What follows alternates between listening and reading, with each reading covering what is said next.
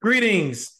You are listening to the Marriage Underdogs radio show, and I'm your host, Chris A. Matthews. And once again, I have another dynamic guest. I would like to introduce you all to Dr. Eric Williams, who is the owner of Coastal Family Services out of the Raleigh area. How you doing, brother? Look, man, I can't call it. It's Wednesday night. I'm excited just to be on this air with you. Been looking forward to this moment for quite some time. So thank you for having me. Absolutely. For those that have followed the show, I'm really big on having licensed marriage and family therapists on. Whenever I have a Black male licensed marriage and family therapist, because we are unicorns, I always like to start by getting insight on what led you into this field. That's a good question, and I'm gonna share a bit of a story. So hopefully I don't make it too long. But I come from a family where my parents divorced when I was 13, and then at some point later on, both my parents remarried and then they both divorced again. And so I really didn't see what it was like to have a family that worked. I just knew what it felt like as a kid growing up in that. It was just trying to figure out who's what, different emotions in the household, people tense. And so I just knew at some point the light bulb went off when I was in high school taking a psychology course that, hey, maybe mental health, psychology is what I want to be. Now, I didn't know much about the field. All I knew was a psychologist existed. And I found out very early on that if you can just talk to people and listen to their problems, you can get paid. So I learned that piece, which was interesting. I was like, wait a minute, people get paid to do this? And so as I got more into it in college, I decided to major in psychology, did fairly well. At the end of that 4 years, with my bachelor's, I didn't necessarily know where to go. But at my university, they were starting a marriage and family therapy program. And I was one of the first ones in that program. And once I got into it, I realized this is really what I've been looking for. Now, granted, I had no experience in life experience on what a healthy family should look like, but I was learning along the way. And so life experiences did help connect me to the material, and then it helped me realize that this is really what I was called to do, that I was really called to come out, help couples, relationships, and really help other kids that may grow up in the same situation not experience the same things that I felt as I was growing up too. So that's kind of what brought me into it. And now I really, brand myself as a relationship therapist, first and foremost. I love the fact you use the word calling because this work is a calling. And for those that are listening that have followed my brand, uh, Dr. E, your story, it fits across mine in so many different ways. My parents too married, divorced, married again to only divorce a second time. They also got divorced when I was 13. So I know your story because it's my story too in a lot of ways. And I find that as Black men, we sometimes may not seek out marriage. Only 30% of Black men are currently married. And when asked that question, why? Because they may not have had a lot of good models of what marriage looks like. So as we pull our sleeves up and get into it, talk about what you believe the major backbreakers are of a marriage to date. So when you would look at why Sure. people aren't staying together in 2023, what are the issues? And I want you to really throw the intersection of race, throw that in there. Like, why are Black marriages breaking up? Why are white marriages breaking up? What about socioeconomic status? Really hit me with those contextual factors as well.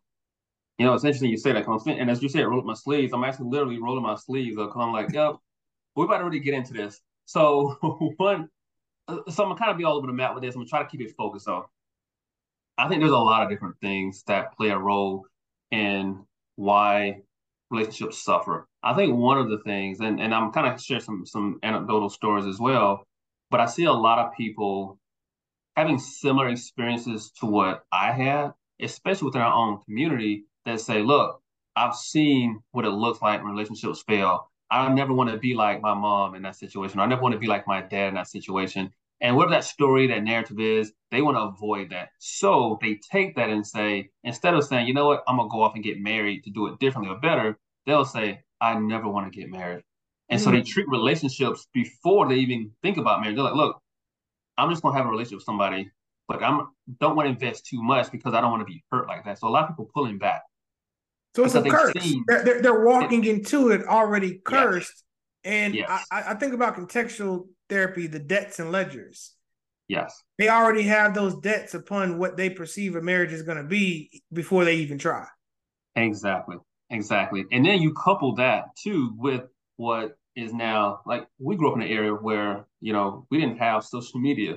You didn't see all this other stuff. You just knew somebody, got a divorce or whatever, or somebody you just saw it at school but nowadays you can see everything on social media. And so it's almost glorified too to not be in a relationship, to be in a committed relationship. It's almost glorified to have multiple partners. And so the whole idea of what a relationship is has has been distorted so much that what we call a healthy relationship to one person is very, very different, and sometimes in a negative way to what somebody else looks at. And I've found myself in my clinical work asking people now, I feel like it's so important that you almost have to ask every person that comes in, what is your idea of a healthy relationship? And where did you get that idea from?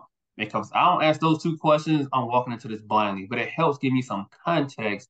And a lot of times I'm learning as I go that there is a lot of, like you said, a lot of baggage, a lot of perhaps a bit of a curse that's been put upon them that they now live with, not understanding that, and they play it out every day in the way they view other people.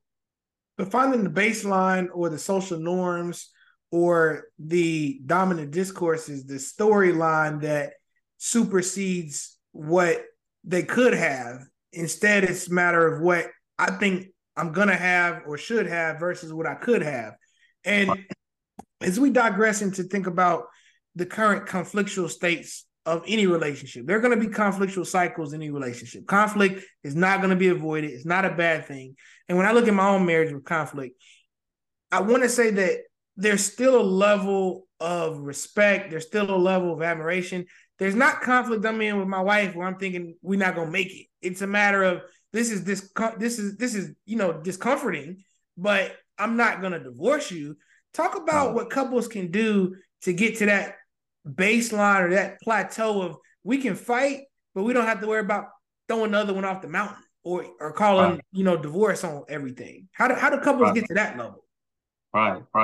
I'm gonna say this, and it's gonna sound really distorted. So I'm gonna add some context after I say it. But if you've been paying attention to what Jada Pinkett said recently in an interview about her and Will Smith, she was like, "We're not gonna get a divorce."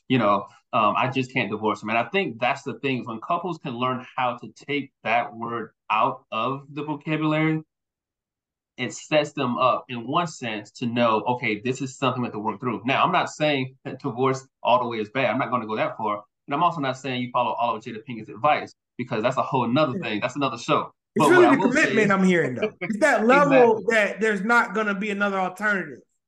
So that exactly, I think that's one thing. I think, but the part that I think some people get afraid of is they think about the divorce before they even get married. They're like, but what if this doesn't work? What if I lose all my money? What if I lose my whole identity? So this idea of divorce before it even happens, and I'm like, if you can get rid of that part of the thinking and say, look, I know we're going to go through some hard times. I'm going to commit to this, but also I have the idea that in order for it to be great, it's got to go through some challenges. It's got to be seasoned, by the challenges of life, finances, health, like all those things are going to season this relationship enough to get us to a better place. But I have to embrace that piece. And a lot of people don't accept that piece. They think about, well, what's the worst thing I could have? Oh, I can get divorced. I can lose my money, lose my identity. And so before they even get married, that's one of the things. So I think when couples, to your question, how do they stay the course? It is a matter of adopting the idea in the beginning that this is going to be great, but it's also going to have some challenges along the way. And we both have to take away the idea that divorce is necessarily the option. Now, again, I'm not distorting it and saying, look, divorce cannot be had.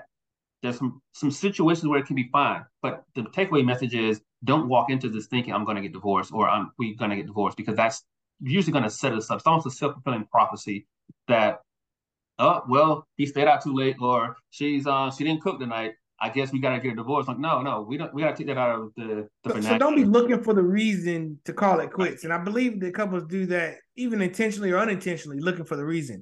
When you think about like the name calling or just the sheer disrespect, what can men and women, and I use the gender differences intentionally because Sure. men, I know personally, even in the work that I do as well, when a man feels like he's not getting respect, he shuts down. At that point, nothing else really matters. And when a woman feels like she's not getting that attention or that acknowledgement, she's going to even use disrespect as a catalyst to get something, whether it be negative or positive attention. So, talk about what couples can do to avoid or get off those negative thought loops or behavior loops of, I'm going to create conflict just to get attention, and you're going to disrespect me and I'm going to go further away from you. But when you Right. disrespect me, I give you some attention, and now we have this negative behavior loop Right. going on. Right. No, I think it's a great question. And so I see that quite a bit in the work I do. And what I've learned, even in my own life, so to even add it to me, I've learned that me especially, and just in general, um, whichever spouse, if you notice something about your partner, so look, this person's not respecting me, they're not appreciating me, or whatever the case may be, whatever your gripe may be, that you're feeling a certain kind of way, I think it's always a great idea to be curious and to use that curiosity to understand, like, hey, here's what I'm thinking, or here's what I'm noticing. I noticed for the last, however long it's been, that you've seen, just different. When we first met, you were this way, now you're this way. And I just want to know, is there something happening? Is there something I can help you with? And establishing that from a curious base makes it more of a discussion than a name calling. But then you can also add in the fact that this is how it's affecting me. This is how it's affecting our relationship. And what happens now is instead of, and so I don't want people to say, look, I can't talk about it. And I don't want you necessarily to say, I can't talk about my feelings. Still talk about them, but talk about it from a place of curiosity. The Right. curiosity is, I notice you're different now. Something shifted, and I want to know, do I play a role in this? Is there something I can support you with? And they may be dismissive. They may not necessarily talk about it. They may even, not identify with it at all. But at least you've approached it from that standpoint. And then it's also something to say, hey, well, here's how I'm kind of experiencing the situation. And what it does is to give the person the opportunity to go left or right. In the matrix term, they can take the blue pill or the red pill. Either they Right. continue doing it or they can decide, hey, I'm going to take this pill and I'm going to stop. I'm going to work on not doing it. But at least you present it in a way where it's a discussion more so than an attack, because an attack is also going to get you mostly them just reacting and holding back. And that's But where you the present it in a way. defensiveness comes in, right? The Exactly. justifying, this, safeguarding, the Right. turning it back on you. Well, you do it too, Yes. right? Exactly. Yeah. So that's how we avoid defensiveness, by having a sense of curiosity. And it sounds like we're creating a space where there's a collaborative Right. perspective. And I tell couples, be your partner's student, Right. right? I Like, like that. allow I your like that. partner to teach you versus attempting to preach. So instead of Right. preach, learn to be, teachable. Instead of Right. preachable, be teachable, right? Absolutely. Well, absolutely. I like that the idea of being a student, because I think it kind of goes both ways. You also have to be a teacher. And so when a person says, hey, how are you feeling? Is there something I can do? Be willing to share what they can do versus just shutting down and not telling them, because then they can't do anything and it puts them in a bad position. Because, and I see this, I want to sound sexy when I say this, but usually when I see females as clients, they're the ones that will say, oh, well, I noticed he was kind of down, so I tried this, but then that didn't work. So she would try something else. But because she didn't get feedback about what she was doing, if it worked or not, then she just keeps trying stuff, not knowing that it's aggravating him the whole time. And And it's she's not sure if it's rejection, aggravating him. rejection, rejection. She's taking, Exactly. you know, Exactly. She's taking him rejection, although I'm trying, and he's looking at it as you just pestering me. Once you leave me alone, and it creates a bigger situation. So I think sometimes that's where a challenge, and that I've seen a lot of times in couples, where if I'm not communicating well enough to be a teacher for you, I'm not going to help you see ways or try to find ways to help me out and support me. Then the person will kind of take it upon themselves, kind of wandering in the dark, trying to support you as best they can, and they find out later on they just got rejected the whole time, and they feel even mhm, worse. You must absolutely. be with somebody else now. Well, what's going on? And Right. instead of looking at Right. it for the fact that you didn't share with them. Absolutely. And a lot of that starts with the mind reading. When you're with someone, especially for a decent amount of time, you attempt to do what worked last time, but it might not Right, work this time. And having the understanding that adaptability is really the greatest benefit that you can give your marriage. Adapt right, to the alterations of your partner changing. And I right, look at, my wife, right, we're both touching 40, and there are a lot of changes, physiologically that you go through, and the biology of your body's changing, and the emotions and the ebbs and flows. And I would say this analogy, I felt like in my own marriage, as I get closer into my faith, especially, that I'm clinging on to a flagpole, and life is the wind that's just blowing me around and around. But I'm just like, I'm not gonna let go of that flagpole. And that flagpole is the commitment to my marriage, the commitment to my wife, the commitment to my family. Right. And so many people will be concerned at their discomfort, and they'll let go of that pole. Right. And when you look at the research, second and third marriages don't have a higher success rate. No. And I tell couples, a lot of the work I'm doing now is really intensive packages that I'm offering for those couples that are really at the ends with of this might be this is it tour. That's what I call it. I have this is the it tour couples, right?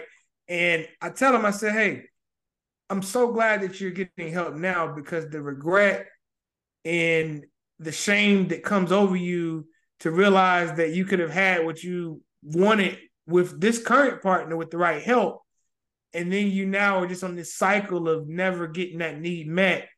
And protect couples from that. Talk about certain, and I'm throwing this at you, talk about different cycles or patterns you see couples go through, whether it be inflection points due to becoming empty nesters, or starting a business together, or potential trauma or hardship, grief, loss. Give those some different inflection points that you see couples coming into your office for, and give some insight on how to assess and treat those. No, so I like that question because I work a lot with military couples. Like I would say probably the bulk of my caseload are military connected individuals or families. And A what lot a of lot of times, transition. exactly, there's always some transition. So that cycle, one of the ones that I say was most pronounced is when the service member, male or female, it doesn't really matter. One person's service connected, the other one may or may not be, but the somebody has to leave.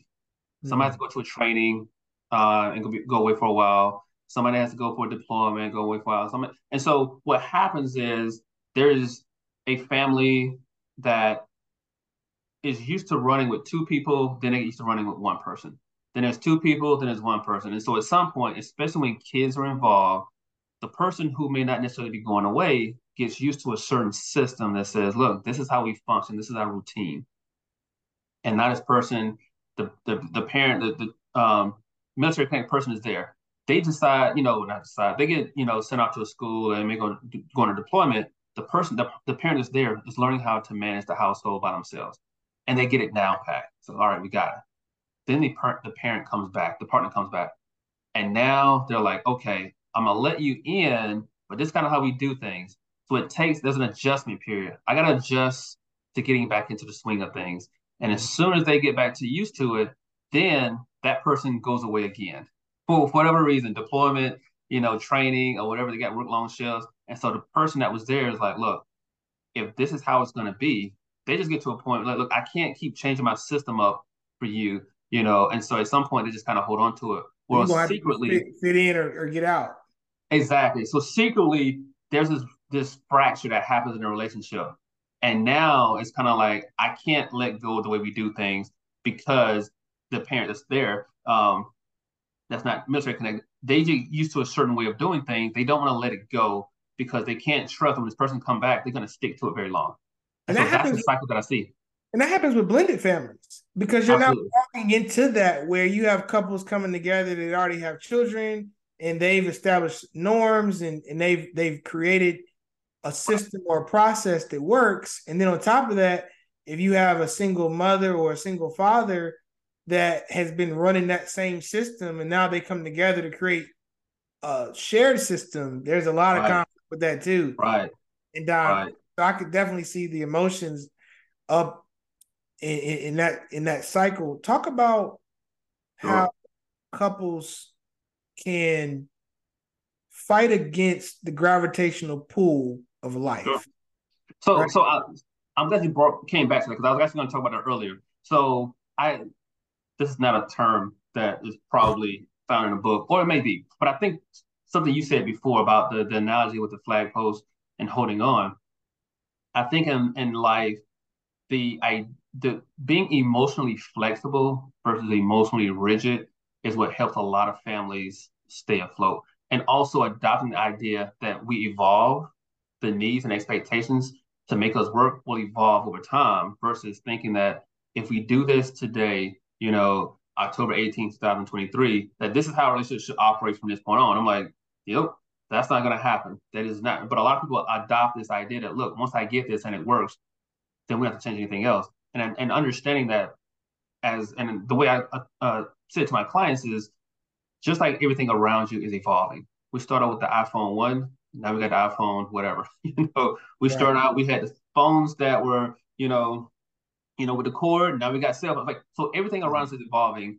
Also know the needs and expectations that you have and your partner, they're going to evolve too. This relationship, everything's going to evolve. So you can't have everything around you evolving, but think we can do everything in our relationship the same way and things going to work. Mhm. It is not going to work that way. So you have to evolve with it and just know career changes, kids changes, um, you know, whatever life throws at you, the needs and expectations. So approach it with curiosity. It's like, hey, here's what's happening. I know in the past this is what we've done, but I'm realizing that that's not really going to work for us anymore. Have you thought about what else we can do now to make us work better because it's not really working? Or how do you think things are working with us now? Because I know in the past it's worked for us, but do you think it's still working for us now? Like again, coming from a place of curiosity to have a conversation is much better than saying, "Hey, you're not pulling your weight. You're not Right. doing this, Right.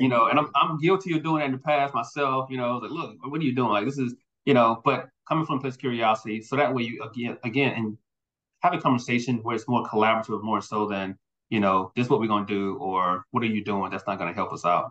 And it sounds like a lot of what you're describing looks like reducing defensiveness, creating Yes, a safe environment where the dialogue can be had, messages can be sent, and more importantly, received the way they are intended to, right? So absolutely. before we go, I know our time is running out. I want to ask you to speak right now to the marriage underdogs, the couples who are on the brink of divorce. They're in a tough season. They're fighting upstream. They don't want a divorce, but every day they're contemplating if they should stay in it.